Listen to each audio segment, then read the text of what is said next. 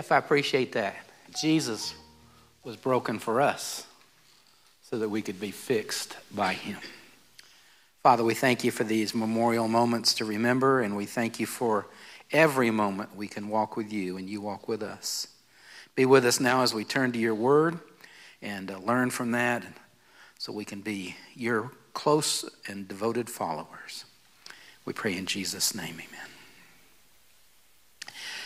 Well, I want to ask you a question this morning, and the question is this. Have you ever been on the awkward or the painful end of someone's favoritism? A time where they treated someone else in a kinder or nicer way than they did you? Or maybe the other vein where they ignored or mistreated you for just no particularly worthy or understandable reason.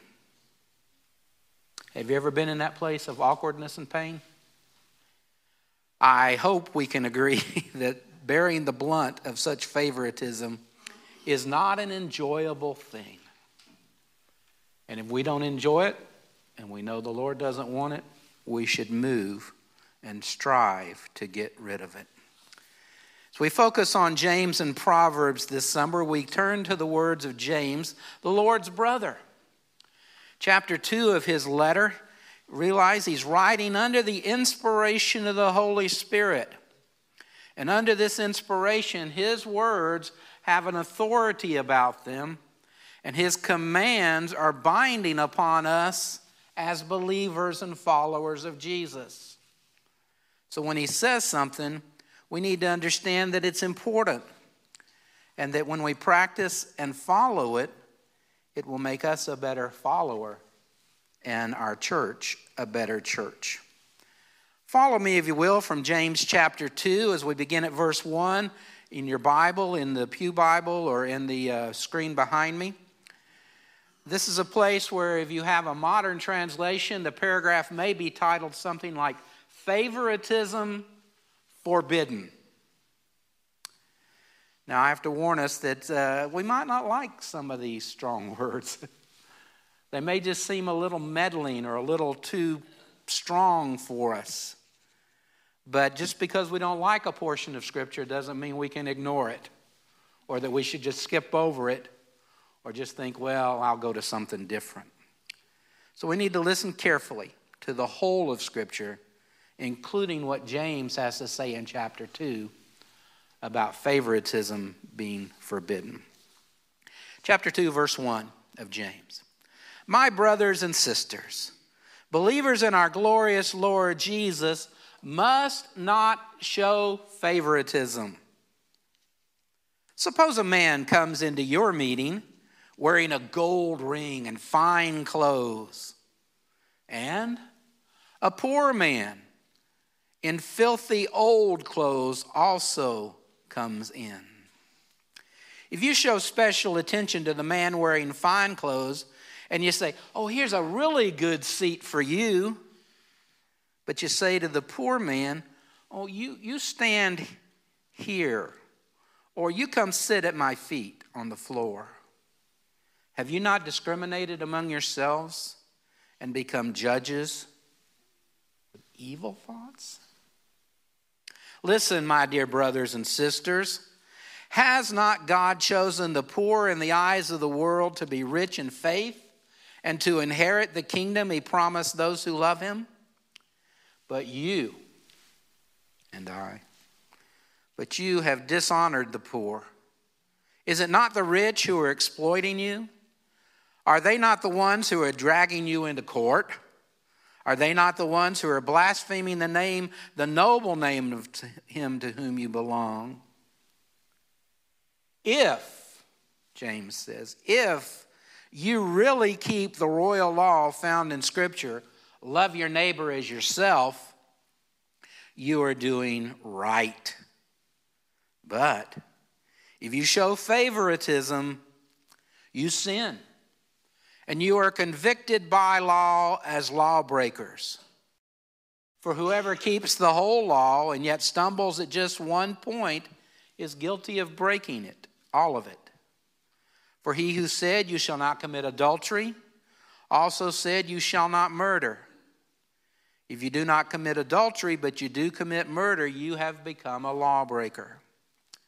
Speak and act, James commands, as those who are going to be judged by the law that gives freedom, because judgment without mercy will be shown to anyone who has not been merciful. Mercy triumphs over judgment. Webster defines favoritism as a display of unjust partiality or bias. It means to show partiality or preference to someone over someone else. Now, it can mean the preferential and kind treatment of someone based upon the belief or possibility that they in turn will be able to do something for you or bless you or benefit you in some way. But it can also mean then the other side of the coin, the mistreatment or the exclusion of another person based upon such things as their social status, their appearance, their politics, their opinions, their preferences, their ideas, and the likes. Understand this about favoritism, friends. It is a decision that each of us makes. We decide to practice partiality and favoritism or not. This bias is an individual choice about the way we choose to treat one another in the Lord's family. Now, you can call this evil, this sin, this thing that James forbids by many names or label. But we understand that it's present in the heart of the life of a believer is clearly forbidden. Now, however you name it, we come up with a lot of questions to ask the same thing about the Bible's ban on this unrighteous conduct. So we can ask the question this way: why is favoritism forbidden? Or we could ask it this way: why is partiality prohibited? Or again, we could say, why is conceit censured? Why is snobbery scolded? Why is arrogance admonished? Why is rudeness rebuked? In whatever form you come up with the question, it needs an answer. And I want to share with you what I believe are 3 good reasons why the Bible is so strong in this condemnation of favoritism. Reason number 1, the church is God's. The church is God's. He owns it. It is His. In the last verse of chapter 2 of Acts, after we've heard the birth of the church story and the church's immense and immediate growth in such magnificent numbers, the last part of verse 47 of Acts 2 says, "And the Lord added to their number daily those who were being saved." Let's focus on that concept that it is the Lord who adds to the church. It is certainly not you and me. It is His body. It is His family. And as such, then, it is not ours to say who belongs or who doesn't, or who we should treat properly and who we should mistreat or ignore. It is God's church. He is its owner. He birthed it on Pentecost. He has sustained it through the centuries. He has created it and maintained it as a mosaic of a blended mixture of people and cultures and backgrounds. The Lord added to their number, it says. And therefore, people that God has ushered and welcomed into His church are precious to Him. And likewise, they should be precious and honored by us. If God has welcomed them, who are we to show them anything less than the kind of love that God has shown to us? Think of it this way. It's the Lord that adds, not you and me. God is the gatekeeper, if you will, the doorman, the key holder of His kingdom. And we could take it even one stretch further and maybe think of it this way, that God is the head bouncer who unlocks the velvet ropes and welcomes all who accept and obey his invitation to receive his Son as Savior. It is God's church. And if somebody belongs to it, we have no right to treat them in any other way than a godly way. Paul further affirms this truth, that it's God's church, in his address to the Ephesian elders in Acts chapter 20, verse 28. He encourages those men who are leading the church there, be shepherds of the church of God, which he bought with his own blood. He bought it. He purchased it. He paid a high price. God purchased each soul that is a part of his family. Jesus died for each one. It was the blood of Jesus that was the currency of this purchase. And it is what allowed each person who comes into his family to do just that. The same blood that made it possible for me to come in, the same blood that made it possible for you to come in, makes it possible for everyone that he brings into his family. Sounds to me like we need to treat each other in that kind of a way. We look at the life of Jesus and we see that he showed no favoritism. He loved and he cared for everyone. But you know, as we look at his life and we see that as he spent time with and welcomed and loved on some of the worst sinners of his day, in treating them the way he did, he never compromised the truth. He never compromised God's standard. I love that verse in John's Gospel about the incarnation in chapter 1 and verse 14, where it concludes with the words, "The Word became flesh and dwelt among us. We have seen his glory, the glory of the one and only Son who came from the Father, full of grace and full of truth." Key phrase there.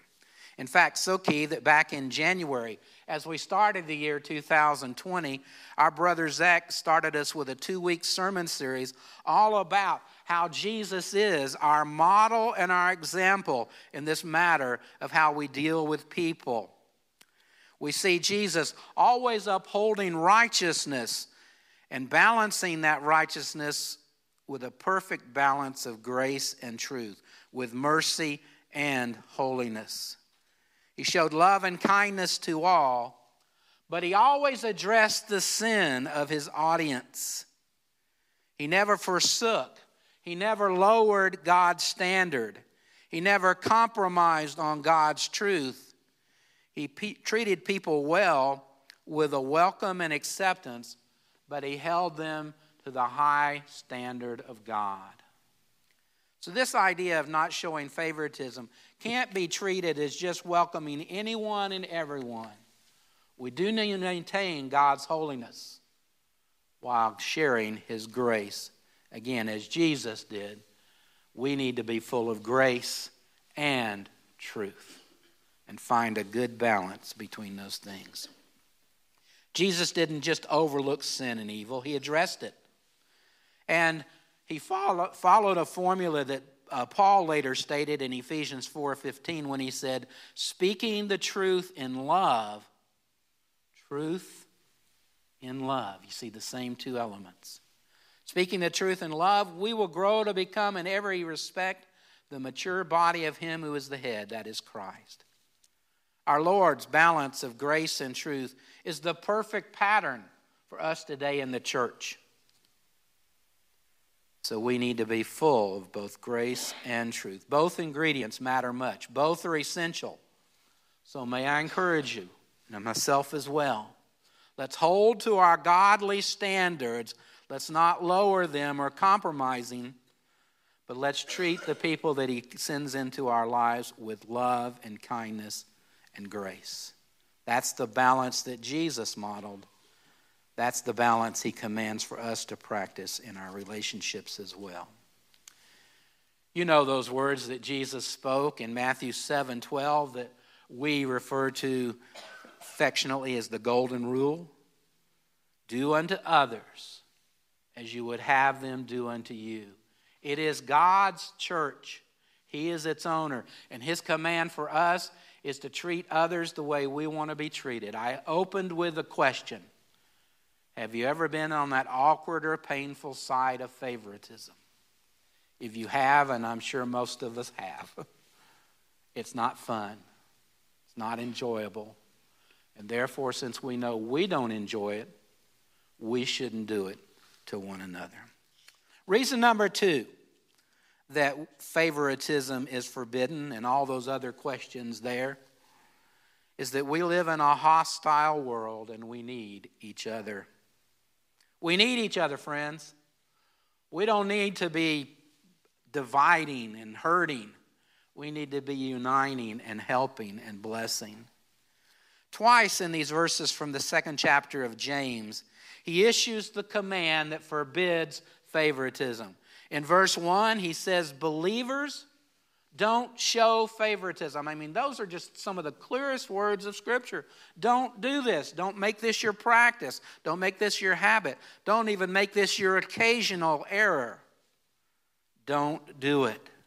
Then in verse 9, he states that those who practice this kind of bigotry and prejudice and preference toward others sin.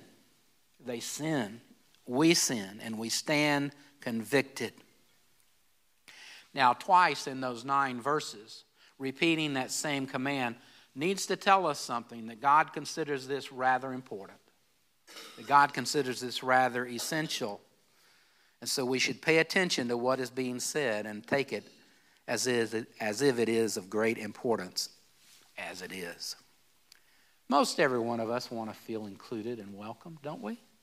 We want to feel like we belong. It's part of our basic human nature to want to be accepted and to feel like we belong. It's part of our humanity that was implanted into us by the one in whose image we were made. In other words, by God.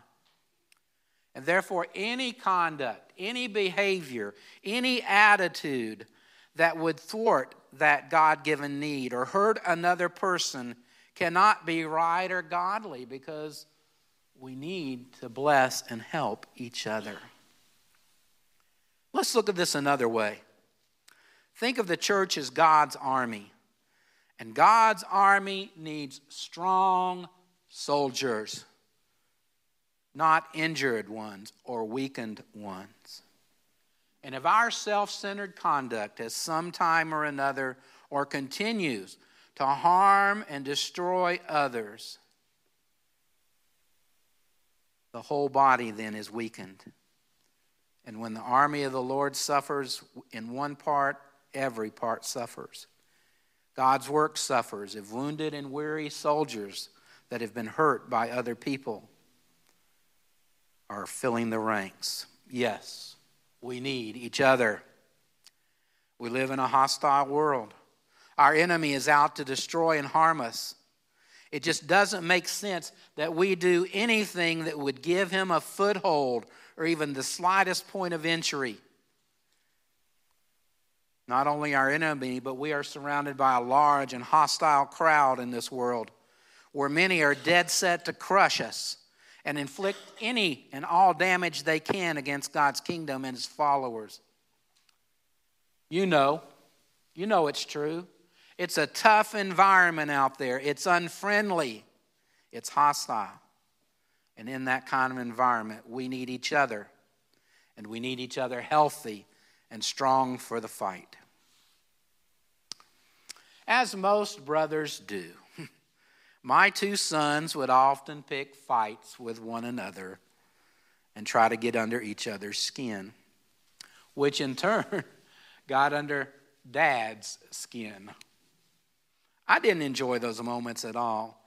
One of the reasons I didn't enjoy it, because I knew that once they started, it was going to continue to escalate and escalate and escalate until one of them either got hurt physically or got their feelings hurt in some way or another. And as I would address these scrapes that they would have, it's a fancy way of saying when I would give them the lecture following that thing, like parents do, I would often lecture them that fighting within the family was not a helpful or beneficial thing. And I urged them instead to recognize the fact that all the rest of the world out there is so hostile and there are so many struggles that wouldn't it be far better that they not choose to fight among each other, but to live at peace with one another? I don't know if all those lectures ever did any good or not for them. But I do know that I particularly was glad I got to speak my mind and share my heart with them, even as I'm doing with you now. Any kind of infighting, any kind of thing that damages another believer is useless. It can bring about no good. Ignoring others who are a part of the same family we are because of God's welcome is more than just silly. It is sin, James says. It does not please God, and it does not advance his kingdom. The psalmist understands this when in Psalm 133, he tells us the thoughts of God when he says how good and pleasant it is when brothers dwell together in unity. Favoritism and unity are not equals. They are direct opposites. And so if God looks upon his family and sees us unified and thinks it's pleasant and good, that's what we need to strive for. That's why favoritism is forbidden. Our unity, our proper treatment of one another delights God. He finds it good and pleasant. Along with Paul's words, we need to keep in mind those prayers of Jesus in the Garden of Gethsemane. Our getting along in John 17 was the subject of his earnest prayers just before he would be arrested and suffer the ultimate agony of the cross. Jesus prayed for us that we wouldn't show favoritism, rather that we would enjoy unity. I don't want to disappoint him. I don't want to disrail what he has in mind for his church. We need each other. And Paul comes into the conversation as well. So we read from those familiar words of Philippians 2. When he says, do nothing out of selfish ambition or vain conceit. Rather in humility, value others above yourselves. Not looking to your own interest, but each of you looking to the interest of others. We need each other. And this is how we should treat each other. Reason number 3, that favoritism is forbidden. James says that it violates the royal law. In chapter 2, verse 8 says, if you really keep the royal law found in Scripture, love your neighbor as yourself, you are doing right. He's already expressed it in the negative. Don't show favoritism. If you practice favoritism, you sin and you stand convicted of that sin. Then he turns it into the positive and says, if you do this, if you love your neighbor as yourself, you are doing right. Now this is a tie-in to those words of Jesus. You remember the lawyer asked him the question about what's the greatest command? And Jesus said, love the Lord your God, love your neighbor as yourself. And the lawyer turned and asked Jesus that next question, who is my neighbor? Jesus makes here the connection between favoritism and the answer provided to the lawyer's question. He answered the lawyer's question, love your neighbor as yourself. James calls that the royal law, and he says that when we practice such a lifestyle and conduct, we are doing the right thing. Notice that he says, if you really keep it. You see, this can't just be a matter of saying the right words and acting a different way. This can't just be a matter of having a poster on our wall or art on our wall or our Bibles on our coffee tables or a cross hanging from the windshield of our car. It can't be just any of that facade stuff. It's got to be what's truly in here and what's coming out of here. It's got to be who we really are. The absence of bigotry and arrogance and partiality must thoroughly represent who we are and how we act. The absence of snobbery and favoritism put us in the camp of doing right. James continues this comparison as he equates favoritism with such sins as adultery and murder. Now, there's no question that those are sinful conducts. And so by comparison, he says there's no doubt about the sin of favoritism. He said if you break one law, you broke it all. He strengthens his point by saying what he knows to be true, that the action of any sin, yes, just even one sin, labels us, identifies us as lawbreakers. That one point of stumbling from God's plan makes us guilty of sin before God. He concludes this section of Scripture in verses 12 and 13, saying, "Speak and act as those who are going to be judged by the law that gives freedom. Because judgment without mercy will be shown to anyone who has not been merciful. Mercy triumphs over judgment." James completes this section of his letter with some excellent motivation for treating others in the church as we should, for not letting favoritism find any place in the church. He points out the freedom we can have, the freedom we can know if we take the time to look within ourselves, examine our words and our actions very carefully.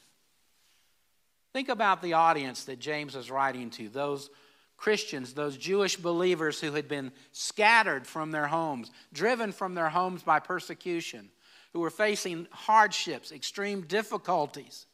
And so when he said, I've got an idea for you, a way you can know some freedom, and that is to practice the royal law. That would have sounded very sweet to them, and they would have paid attention carefully. You see what he does there? He motivates us and tells us that we have a choice in this matter. And he presents kind of two scenarios, if he wills, there in those last few verses. One of the scenarios is this. We can live and conduct ourselves in a way where we show no mercy to others, and by this he means we practice the favoritism. And if we do that, we will be judged without or apart from God's mercy. I don't find that a very appealing possibility or prospect. But the second scenario he gives us is this. He says, be kind, include everyone, show no favoritism, show mercy instead toward others in the faith, and God's mercy will be upon you. I want to be the object and the subject of God's mercy, not his judgment. Now, if you've been keeping up on the daily Bible reading suggestions that we've had this summer, you also can remember maybe that the writers of the Proverbs also weigh in on the damage, the danger, the evil of partiality and favoritism. And they do it in such a practical and blunt and direct and straightforward ways. And they echo the same strong message against this unkind and improper attitude and behavior of favoritism. Proverbs 18:5 says, "It is not good to be partial to the wicked and so deprive the innocent of justice." Chapter 21 verse 3 says, "To do what is right and just is more acceptable to the Lord than sacrifice." This is a common theme of Old Testament Scripture, that God would rather have our hearts than to have our sacrifices and our demonstrations of worship. Chapter 24, verse 3 of Proverbs says, "These are also sayings of the wise. To show partiality in judging is not good." Favoritism is a forbidden thing within the church. Well-known pastor and author Max Lucado read some words of his that give us helpful things from his personal experience as he admits and confesses to struggling with his own problems of favoritism and snobbery toward others. And he tells us, he admits to us, he confesses to us that his favoritism shows up most often in his judgment and his exclusion of others based upon their appearance. That's his struggle. He tends to show favoritism toward people that just don't look quite like he does, people who look differently. And so he says this. I love this sentence. Talking about these people he tends to treat unfavorably. You know, I may not be too keen on the way they look, but I love the one to whom they look. Do you understand what he's saying? Is that he tries his best and he uses this motivation to get past this favoritism that he would tend toward by saying, well, I might not really love the way they look, but I love them because they look to the same God I do. Go back to Acts chapter 2. It is the Lord that adds to his church, not you and me. I love that example. Our preferences need to yield to God's ownership, to God's inclusion of all who come to him in faith. There's no room for the improper conduct among God's people of favoritism. And James, Proverbs, and other scripture as well is strong in forbidding it. So I close OCC with this question. How are we doing?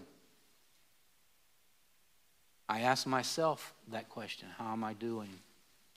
I hope you'll ask yourself the same question as well. And when we ask the question, let's listen. And let's hear God say it's just not right to do such things.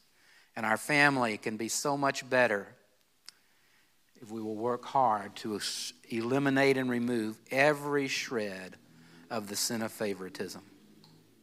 Friends, God loves us all. And since he loves us all, we should love all as well. We are his family. Every member belongs because it is God that has added them. And therefore, every member deserves the same kind of grace and kindness that God demonstrates toward us.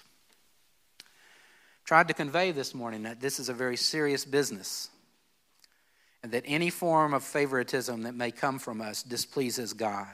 It displeases him because only he determines who belongs and he welcomes who is a part of the church. It displeases God because it hurts others, and we need each other from God's family. And it displeases God because it is sin and it is failure to keep the royal law. I want to declare to you for myself, and I pray for you as well, that it's time for us to tell such prejudices, mistreatments of this sort, tell it bye-bye and don't come back. We'll be a happier and healthier church when it's gone. And we'll be a much better witness in our community as well. I don't know how much you struggle with it. I know I do. I'll confess that to you. But even in saying whatever your level of struggle was, wherever that favoritism may tend to rear its ugly head in your life, I know the one who can help. Because he did it all his life on earth. It's Jesus. And this morning, if you're here and you don't have a relationship with him, that's the first step. Become a part of the family of Jesus. Let him become your Savior and Lord. And then with his help, say, God, I need to tackle this problem. I need to tackle this sin.